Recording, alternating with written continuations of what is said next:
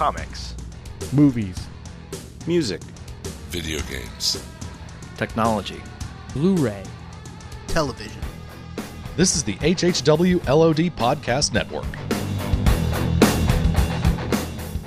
This is your friend Frank, and you're listening to episode 27 of Random Audio Files.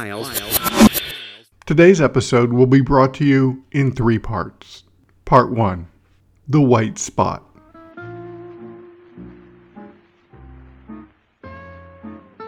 I once had a part-time job working at a bookstore, and the hours coordinated with my schedule. I'd wake up, go to class, do a quick hang, work for a few hours, etc. After a few months of working there, my manager pointed out a white spot on my shirt. What's that spot? It was on the right sleeve, just above the bicep. I looked at it, gave it a wipe. It was barely there. A chalky white smudge that was visible but easy to miss. I shrugged and said, I don't know. My manager said it was always there. My first thought was that it had something to do with my backpack, but the strap didn't come anywhere near the stain. She said she had noticed it a while back and wondered what it could be. It didn't really concern me until I got home.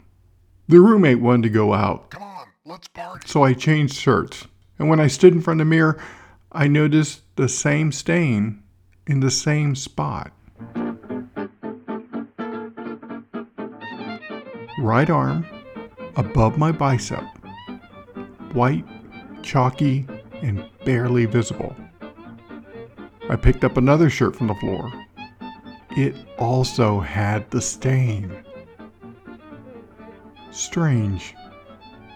I examined the shirt, scratched at it, and even gave it a sniff.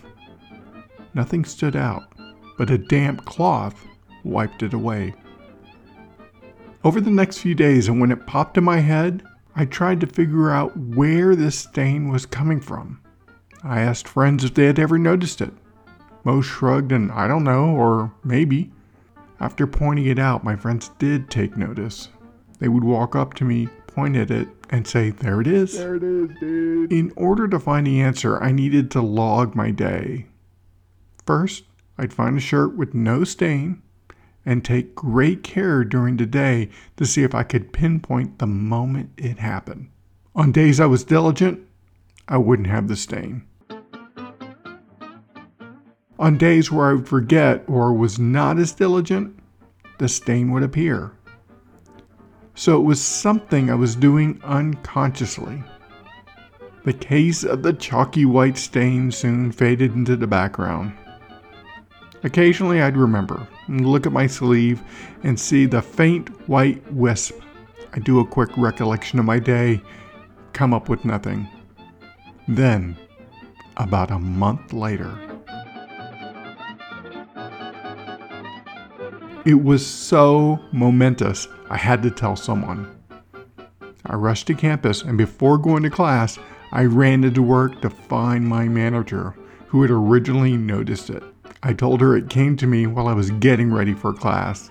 I was brushing my teeth and thinking about the stain, and as I brushed my teeth and rinsed and thought about the stain, I then wiped my mouth on the top part of my sleeve, above the bicep.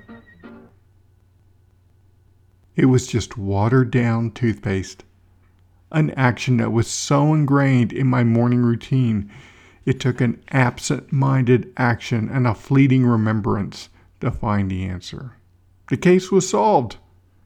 Years later, I'll occasionally see the stain on my shirt, and it's a reminder that I need to use a towel like a normal human being. Part 2. Reader's Digest.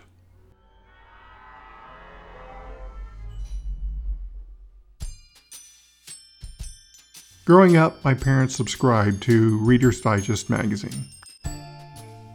It was made up of stories from other sources and other magazines that were edited down. It also featured jokes and cartoons, and it was a type of magazine that almost anyone can enjoy.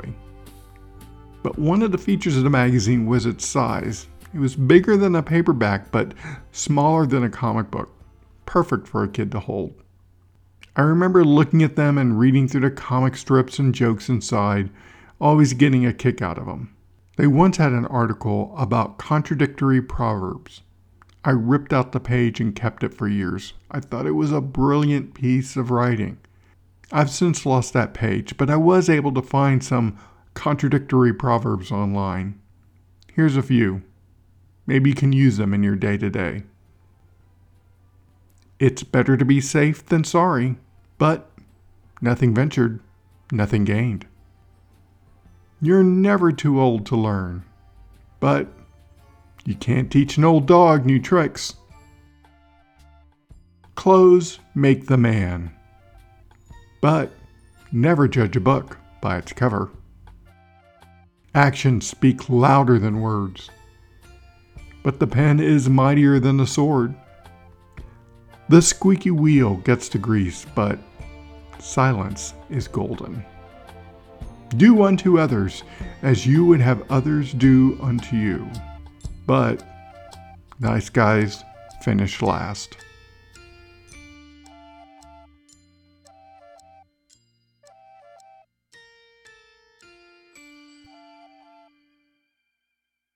This episode of Random Audio Files is brought to you by the National Dog Food Council. The good people at NADFooCo wanted to remind you that dog food is an excellent source of food for your dogs. Filled with all the stinky minerals and vitamins that dogs love, this brown mealy stuff really gets your dog's taste buds going. Plus, the scientists at NADFooCo are constantly working on innovative new flavors that will excite your mutt. Be on the lookout for expensive shoe, old garbage, and other dogs' poop. Forget the table scraps and rip open a bag or open a can of your best friend's favorite food source. Dog food. Brought to you by the National Dog Food Council.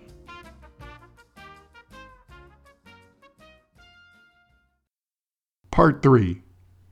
Summer Afternoon. Early August, and the summer is on the brink of ending. I sit under a tree while sweat beads on my brow. I feel the urge to wipe it away, but a breeze comes by, and suddenly I'm comforted. My dog is sunning herself, letting the sun warm her. A small dragonfly darts around. Is that a baby dragonfly? Suddenly, I realize the cicada songs are no more. Suppose they've finished their yearly journey and have moved along to their next cycle. There's nothing special about this afternoon. I find comfort in that. So often, we're looking for a special moment to build stories on. Sometimes, sitting under a tree, listening to the sound of the neighborhood is enough.